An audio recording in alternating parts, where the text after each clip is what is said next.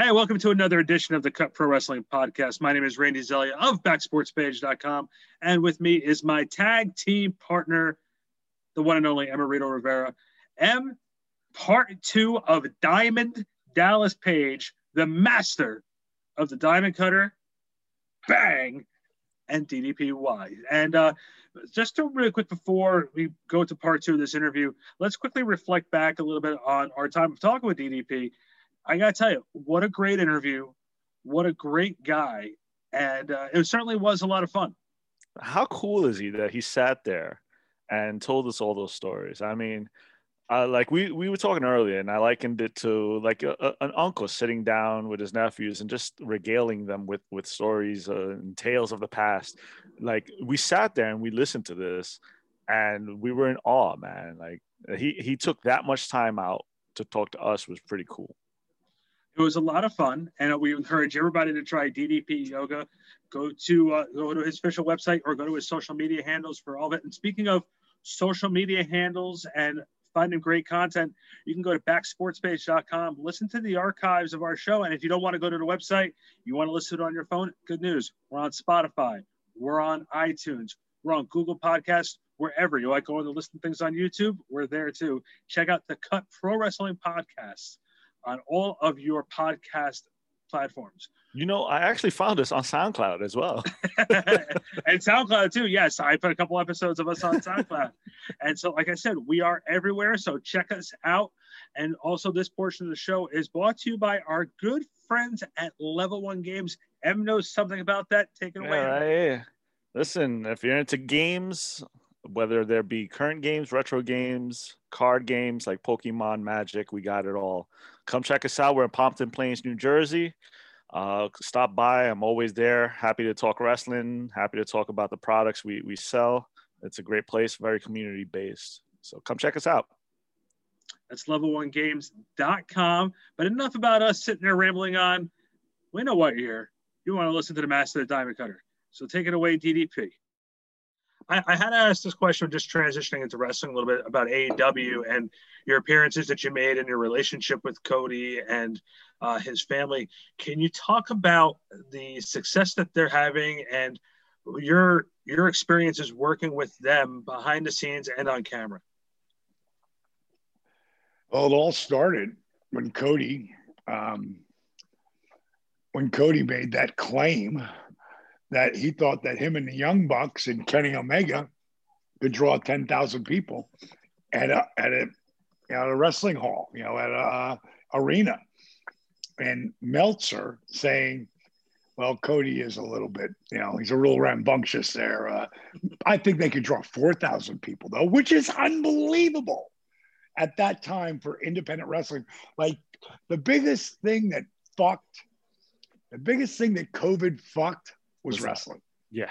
Because independent wrestling was insane. And I'm talking about the UK, Mexico, Japan, USA. I mean, it was unbelievable. And when Cody said that, I remember Cody. I got to give you this backstory. I remember Cody. I've been mentoring him since he was 12. Not so much today. He pretty much does his own thing. But if he wants any advice, I'm always there. He knows that. But when he was 14 years old, I was getting ready to go into WWE. And his dad had a company called Turnbuckle. And it was summertime, so he kept getting ready to play football. He said, when you start football practice? I was getting, get ready to go in the ring and just knock off some of the rust. And he's like, I'm not going to play football this year. I'm like, what? I spoke to two of his teams when because I was like a god at that time, especially those kids. And I'm like, what do you mean you're quitting football? You love football. He goes, I do. He said, but I want to focus on wrestling because not this year, but next year, I'm going to win the States. I'm like, wow. And the funny part is I always called him Young Buck back then. Really? Yeah, always. And I said, well, Young Buck, I said, if that's going to take, he goes, yeah, I have to work my ass off. I go, hey, that's what you do best. So bottom line is I moved to LA because WWE didn't work out for me. And I just wanted to go out to Hollywood and do my thing as an actor. And the guy you guys talked to set up the thing, Marlon and, knew Cody. We were talking, he goes, "Hey man, you see where Cody, he's on a roll and, his junior year." So I call him up, he's 11-0. And I'm like, "Oh, it's awesome, man. Just, keep up putting the work in." Then I called him and he was 22-0. Then I called him at 30-0. And he was excited. And he said, "Oh, Dallas, oh man," I go, "It's been amazing. I mean, I just was. They interviewed the paper. The paper interviewed me and Dusty. He always calls, not always, but a lot of times he calls Dad Dusty and Dusty, and he and you just don't know that they came to and Eyewitness News is interviewing us." I go, "I just don't know." I go, "Well, back up, young buck. I think I might have an idea." "Well, I know. I think I was a 3-time world champion." "No, I don't mean it like that." I'm just busting the balls. I said, "Listen, man," I said, "now you got bullseye on your back. So, probably a good thing if you, really keep your feet flat on the ground. Keep reaching for the stars, bro, but keep your feet on the ground. Because everybody's bucking for you right now." And I said, "And if you get to the state championships, I'll be there." He said, "Really?" Can I say hi? I said, "Yeah." He goes, "You're going to come from LA to Atlanta?" I said, "Yeah, I'll be there." And I was there and I watched him go 48-0 that year. Mm-hmm. I mean, it was impressive. And the next year, that summer, we were talking about Rob Zombie, right? Yeah. Okay. Well, I'm going to pull it down for you. It'll be too hard for me to put it up there. Oh. Cody, I told him if he won the states, I'd bring him out to LA because you always want to be an actor, Okay.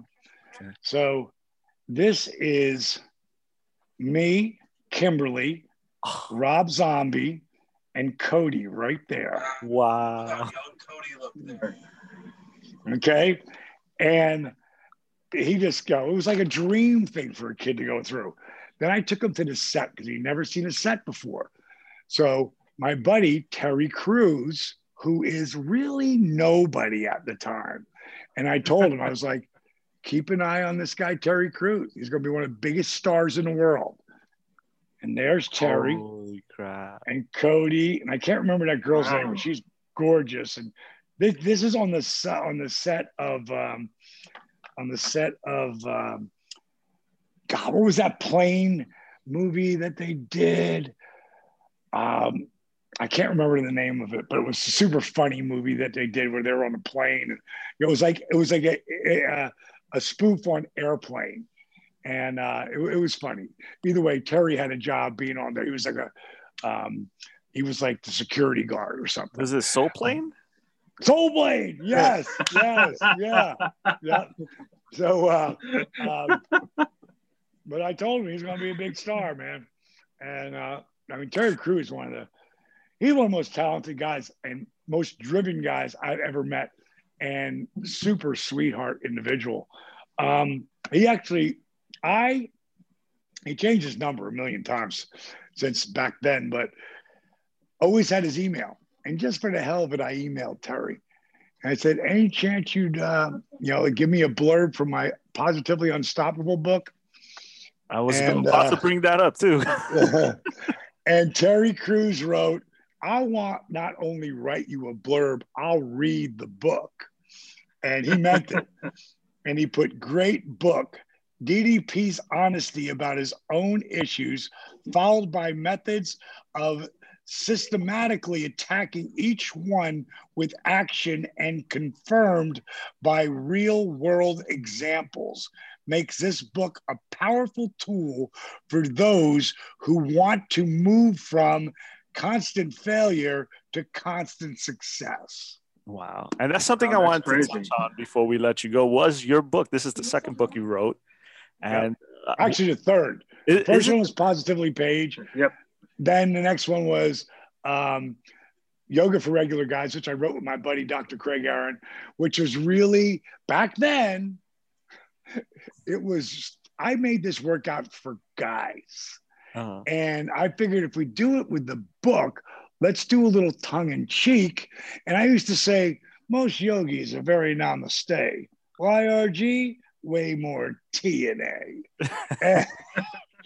and so many women started loving the program that TNA would become tone and attitude instead of what it meant originally. Exactly. We wrote it. It was kind of funny, at points. We make fun of shit, but about the workout, we were stone cold serious. And really, when Doc was like asking me, so, we gonna make money off this book, you think? I said, no, not really. He's like, what? I go, why are we writing it?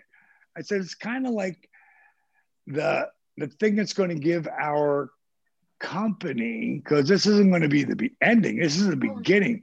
It's going to give us credibility because we're published. And that's what it did. And when Arthur's video went bada boom, you couldn't find that book anywhere. And if you did, right now on eBay or whatever, it's $50, $60, $80. Back when Arthur's thing went crazy, it was $200 minimum if you could get it. So that was pretty cool. And then they went, do you want to reprint? I'm like, no, I don't want to see it for $1.99 somewhere. Exactly. I want to see it friggin', $160 because it's wealth of knowledge, So back to Cody. So bottom line is that senior year, he lost his 12th match and 12th or 11th, something like that. So I called him, hey, young buck, how you doing? Now, I know what happened, but, I'm not going to sell it. He's like, Dallas, I lost, fucking lost. And I said, thank God. He's like, what? Why would you say that? I said, Code. I said, you think you learn anything from winning, bro? Exactly. You learn from losing. You learn from falling down. You learn from making mistakes. I said, you have the advantage here. I said, what did you learn? And, kid's super sharp, And I go, exactly. That's what you learned. Let me tell you why this is advantageous to you. I said, that kid, he thinks he beat you. I said, would you rather have met him being 44-0 in the quarterfinals and he beat you then? Mm-hmm. Well, hell no. I go, exactly. He thinks he beat you. He doesn't know who Cody Rhodes is. Even though his name is Cody Runnels, I always called him Cody Rhodes. Yeah. And I went out there the funny part was Cody changed his style of wrestling. Because one of the things he realized, no one wanted to be pinned by Cody. So they would do everything they could, just not to make it to 3 periods and not get pinned. Well, as soon as he figured that out, he'd take him down, he'd let him back up. Like literally get off him. Take him down, get back up.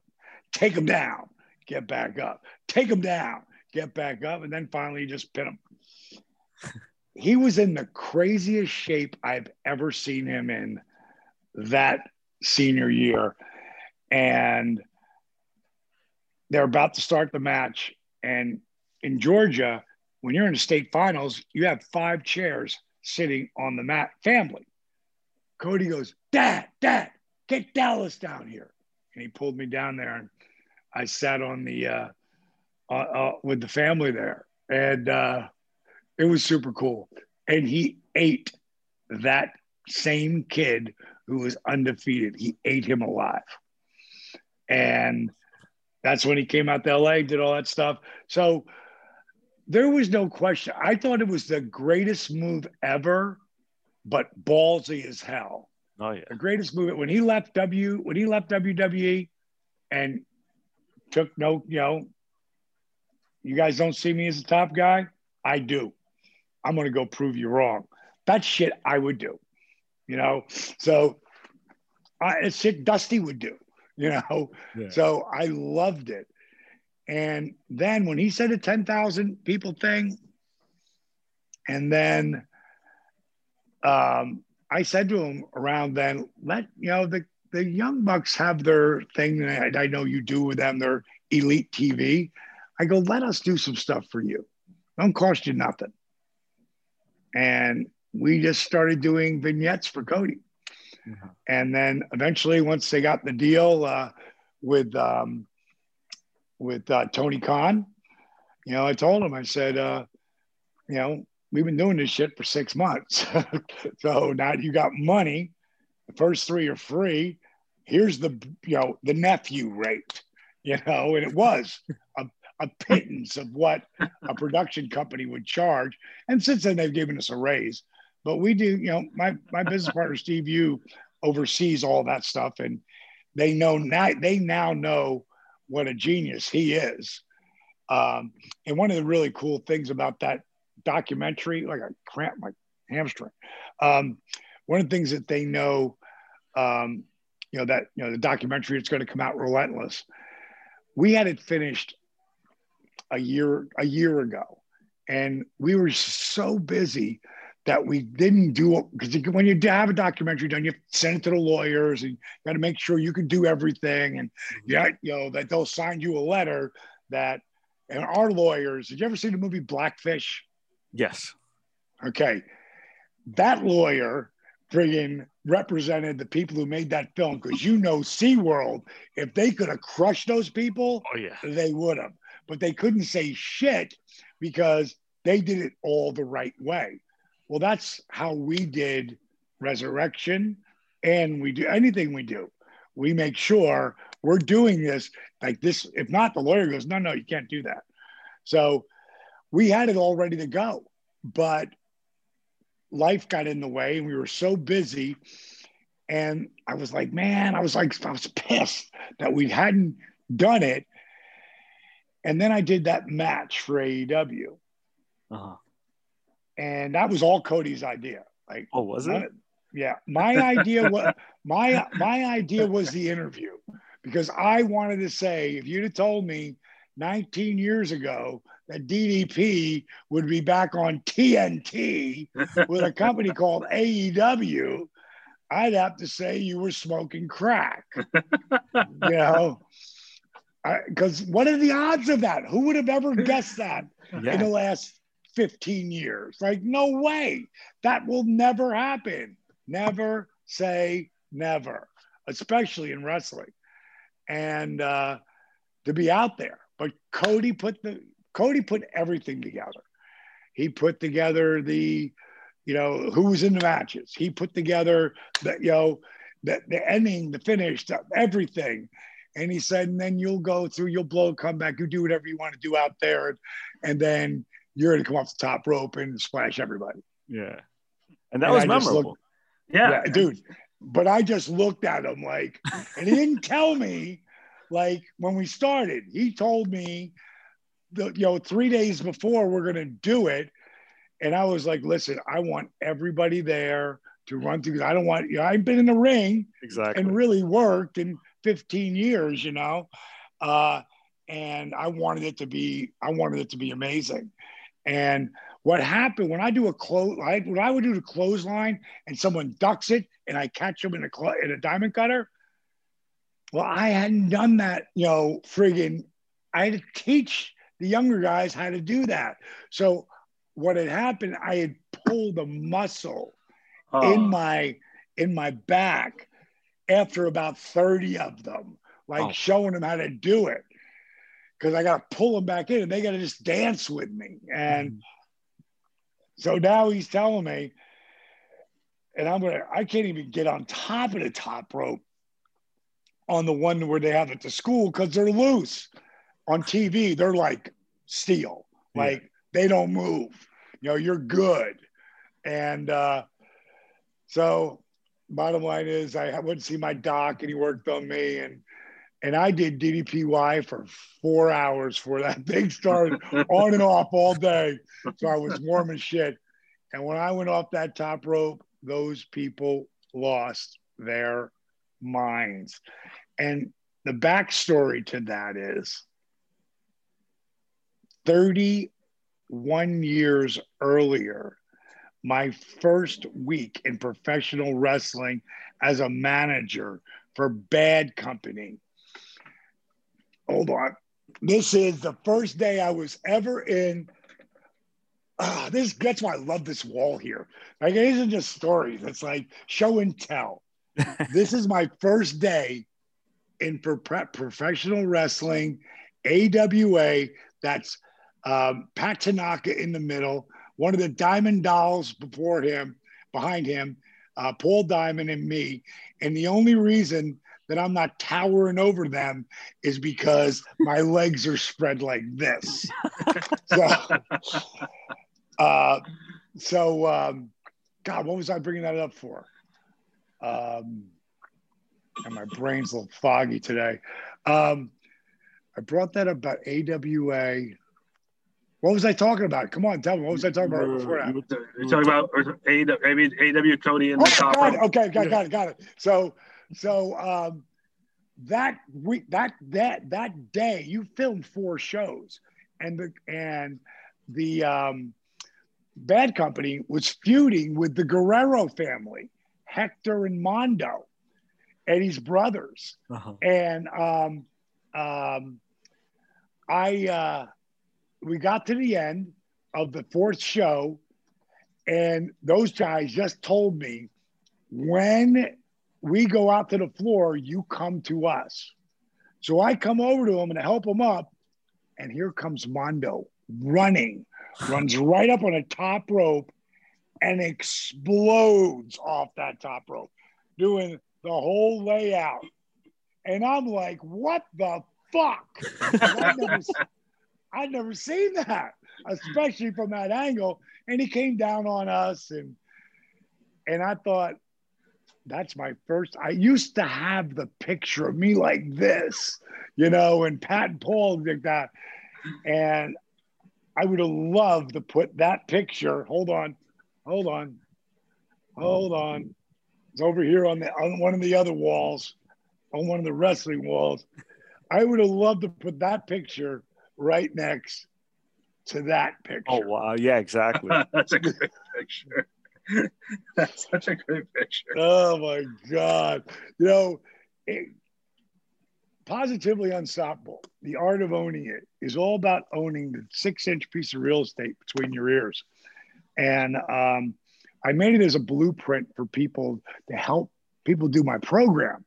That's really who I wrote it for. It's for everybody, but I really just did it because I wanted to help them own their lives. And everything comes down to this story you tell yourself. So I'm getting ready to do that. I could break my neck. I could tear my ACL. I could fuck myself up. Yeah. So that could be the story. And that part wanted to come into my mind. But 2 days out, that shit was gone. The only thing as soon as anything will come in my head, I go, it's going to be amazing. I'm going to blow people away. I'm going to jettison off that like Mondo Guerrero. This is going to blow everyone away. Anytime I thought about it, that's the only thing I would let think. And when I went out there, this is going to be amazing. I'm going to blow them away. This crowd's going to lose their mind. That's all I would say to myself. Mm-hmm. Didn't need to say it out loud, but I bet you I said it out loud a bunch of times to myself too. And it's all about the story you tell yourself. So you got to stop telling yourself about, I'll try it. Fuck, try it. There is no try. There is only to do. Now, Yoda didn't say it like that, but I said it like that. But it's close enough. There is no try. Yeah, I think I'm going to pick up your book. I was looking at it earlier, and I am that guy you're talking about, where I will sit there and think of 1,000 reasons why I won't do something. And I don't let the positive thoughts in, like I'm my own worst enemy. I'm always up in here. So that's something I'm planning on reading. I'm going to check it out. How old are you now? I'm 39. Okay. 39, my career still hasn't taken off yet. Like anything can happen, anything can happen. Like your whole life could be so different a year from now. Exactly. Like you don't know.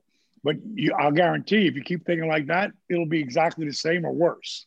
Exactly. You know, so it's all about, you know, the decisions you make. And then, you know, luck. You got to be lucky.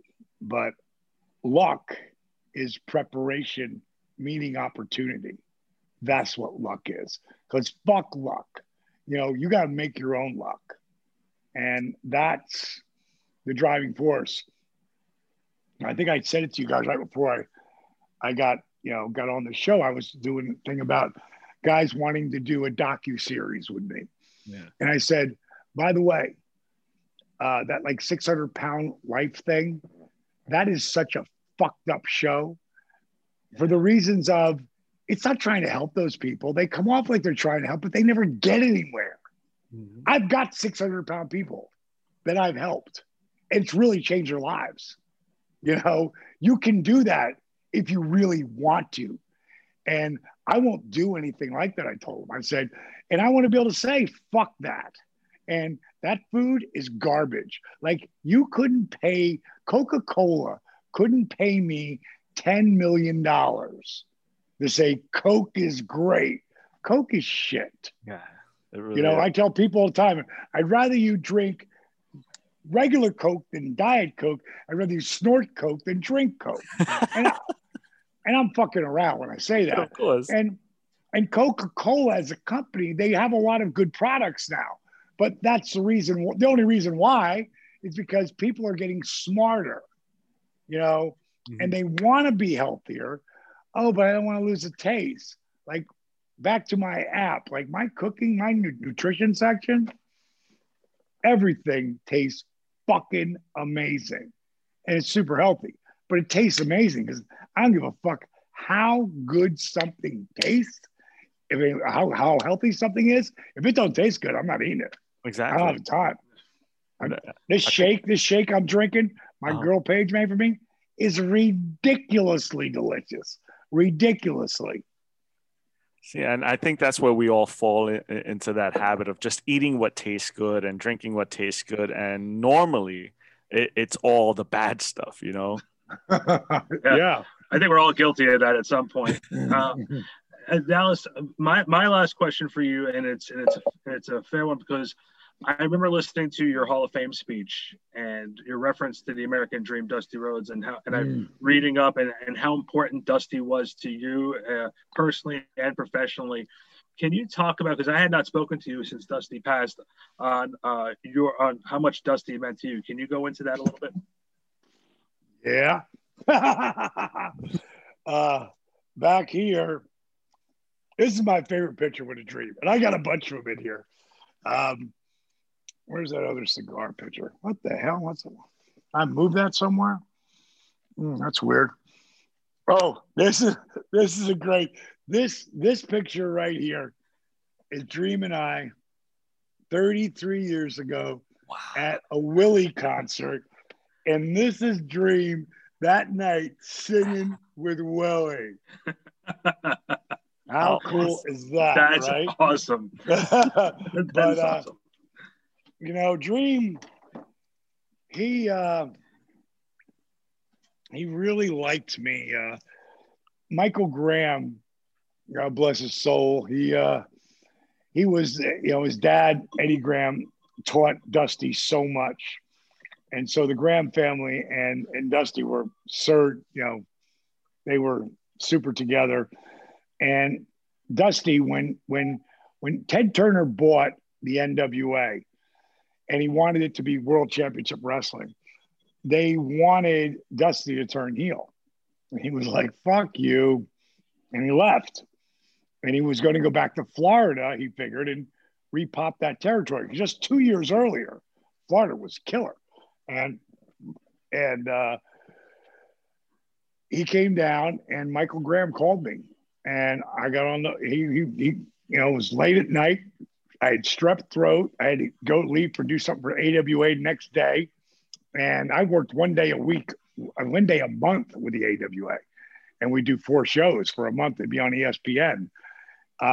So Michael calls me up and I got strep throat and I'm trying to get to sleep early. It's around 12:30 when he called. And he's like, Hey, Dallas, Michael Graham, pick up the phone. I pick up, hey, Mike, how you doing? He's like, hey, I'm here with Dusty Rhodes. We want to, he wants to going to come back to Florida. We're going to pop this territory. And he wants to bring in Baby Doll or Humperdinck or Gary Hart. And, I told him about you. And I want you to get him on the phone with Dusty Rhodes. I want you to blow him away like he's the biggest mark on the planet. I'm like, what? Mike, I got nothing prepared. I got strep throat. He's like, I go, let him show him my videotape I sent you. He goes, my tape machine's broken. You're up. And I hear, good God, Dusty Rhodes, the Tower of Power. But man, I just spit out shit for 40 seconds. And then at the end I went, Dusty, that's all I got. I got strep throat. Hello? Hello, Dusty? It felt like it was 5 minutes. It was probably 30 seconds, but he was ribbing me. And he says, was that a recording, kid? And I said, no, that's me. He goes, I want to meet with you. He goes, get with Michael and we'll set up a meet.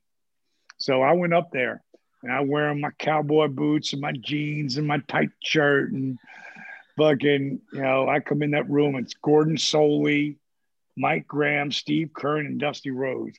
And when he grabbed my hand, boy, I just felt like I knew him all my life because we were so much alike and like-minded. And he said, so tell me about yourself. And I did. I talked for about 20 minutes and he listened. And he said, kid, I see you. You could be. I see a little bit of Jesse in you. I see a little bit of Captain Lou in you. And I even see a little bit of me in you. So here's what we're going to do. We're going to put you with Gordon Soley, and you're going to be the Jesse Ventura of the 90s. And I was like, Jesse was the main reason it made me come back to wrestling because I was so blown away by how great an announcer he was and great character. And I'm like, Dusty, I never say I can't do something, but I can't do that. I don't know a wrist lock from a wristwatch. He said, don't worry about it, kid.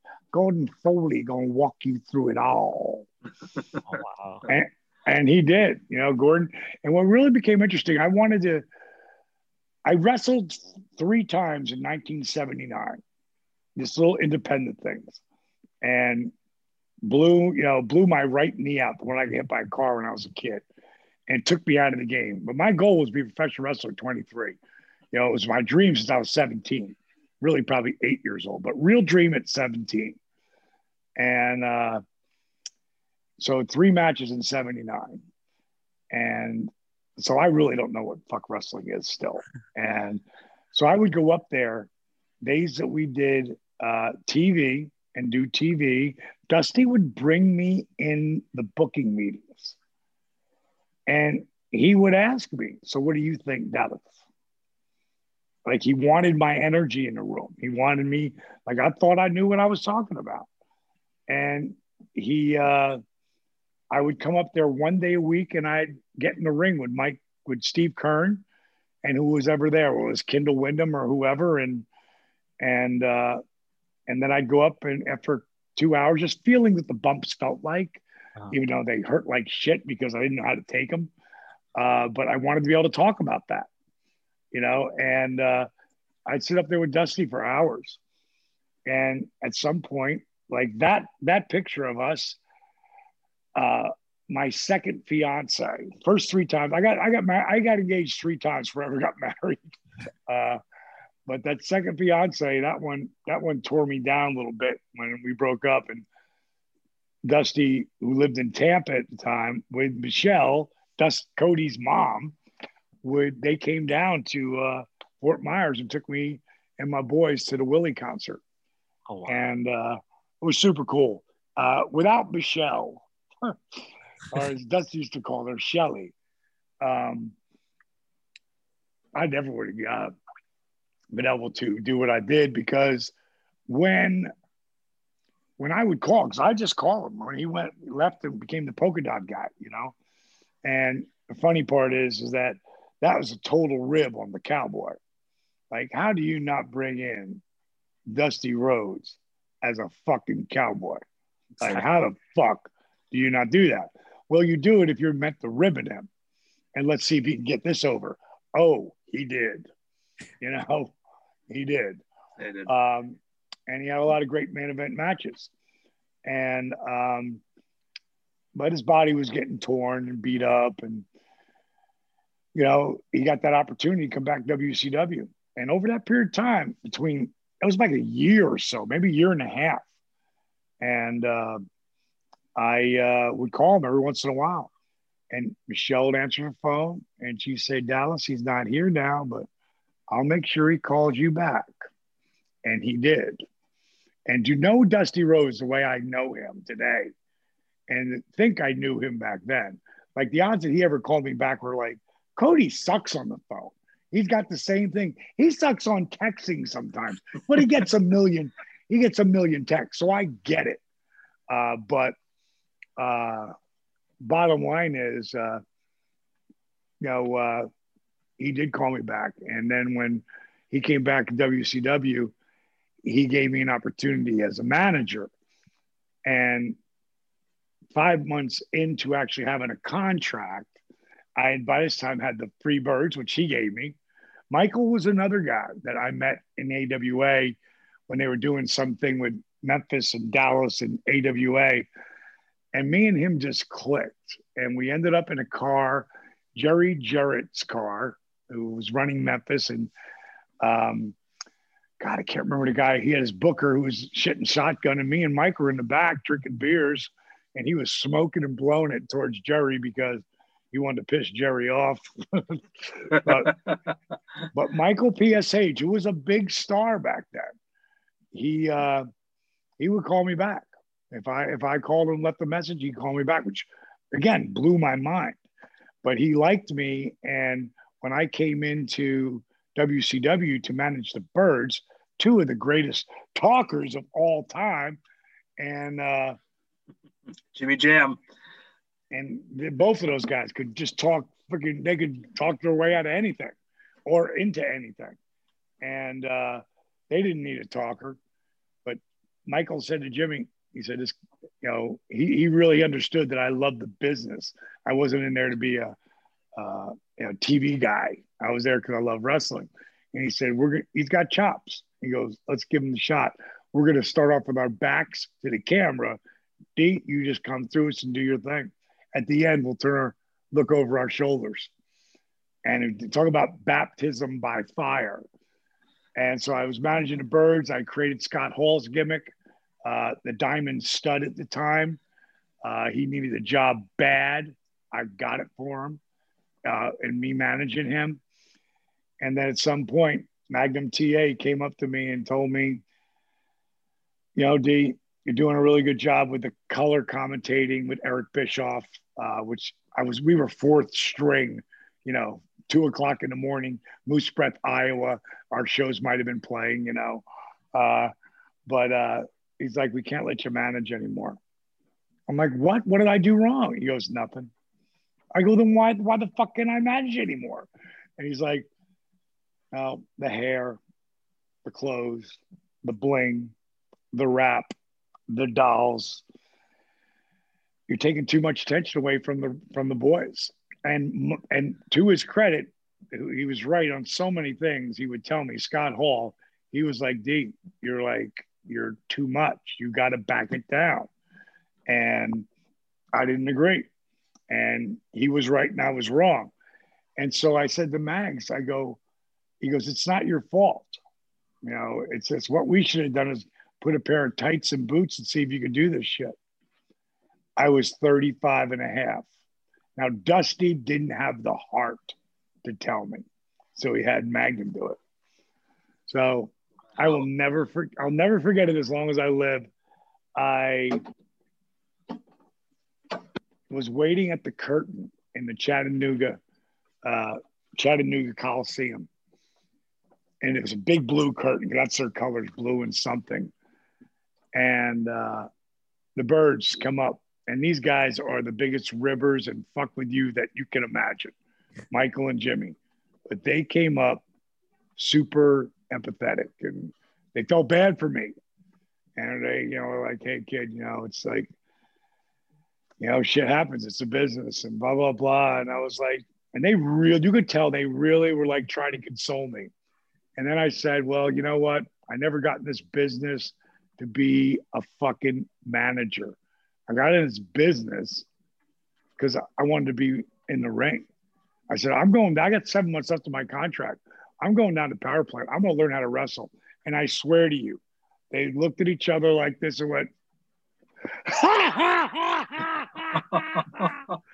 They just, Michael fell down. He was laughing so hard, he fell down. And I was like, fuck you both. I'll see you in the ring. And, 5 years later, 1996, I'll leave you with this story. Fucking, I have a match with Sting. Of course, Sting goes over. But we had about a 10-minute match. And I came up with all of it. And Stinger, being the sweetheart that he is, he liked it. I mean, there's no reason why Sting should let me do some of the things I did. But he liked me. Today, we're still super tight. And I got home that next day. And, back when we had the answering machines. And, I just let it go to I'm walking out the door, and I'm letting it go to the machine. And I hear, Page, yes. And I fuck Michael. And he's talking. I run to the phone. I pick it up. Yo, Mike, what's up? God damn. What's up? Son of a bitch, motherfucker. Mike, what's the matter? What's up? Page. Sometimes you don't want to talk to somebody. You just want to leave a fucking message. I said, yeah. I go, you want me to hang up so you can leave a message? No, fuck it. Hey, saw your match last night. You and the Stinger. Damn. I got to be honest with you, kid. I have never been so happy to eat crow in my life. He goes, great job. Click. And, like that's in my Hall of Fame speech, that story, because it was a moment, another amazing moment, 1997, probably around January or February. I hadn't seen Jake in a long time, probably a year or so. I didn't even talk to him. And I pick up the phone and I hear, congratulations. I go, Jake? He goes, yeah. I said, congratulations for what? Reinventing the DDT. Like, how big a fucking honor was that? Wow. That's crazy. So like that to me was like winning the United States title. That's how big a deal that was. Wow. Hayes too. That was like those two guys, really, really fucking like calling you to say I was wrong. And I was so glad I'm wrong. And Jake saying, you're pulling off, dude. Just keep doing it. That is awesome, dude.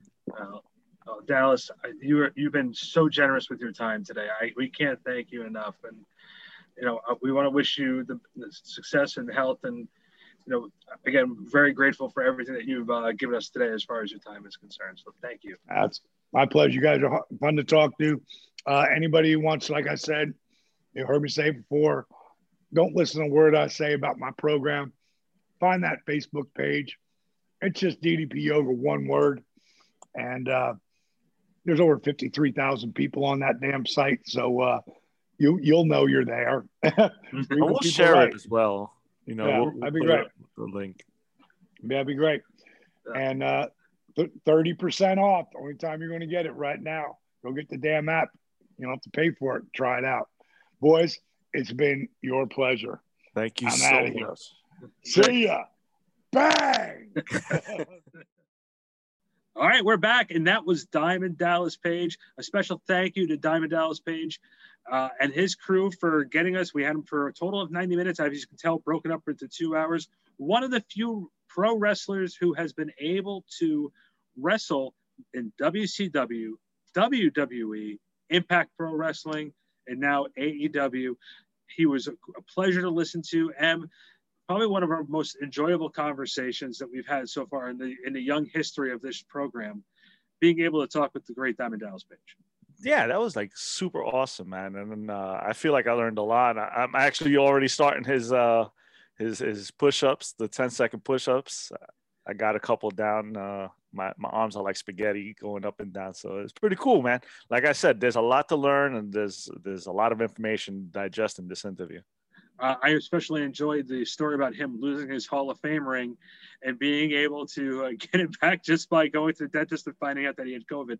So that was very insane, dude. It was an insane story. It certainly was.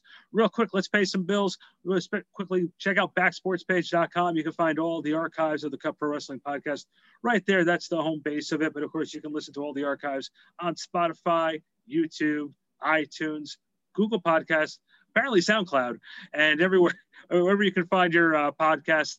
Special thank you to our producer, Andrew Fume. He makes us look and sound as good as we are. And of course, special thank you to my tag team partner, Emerito Rivera.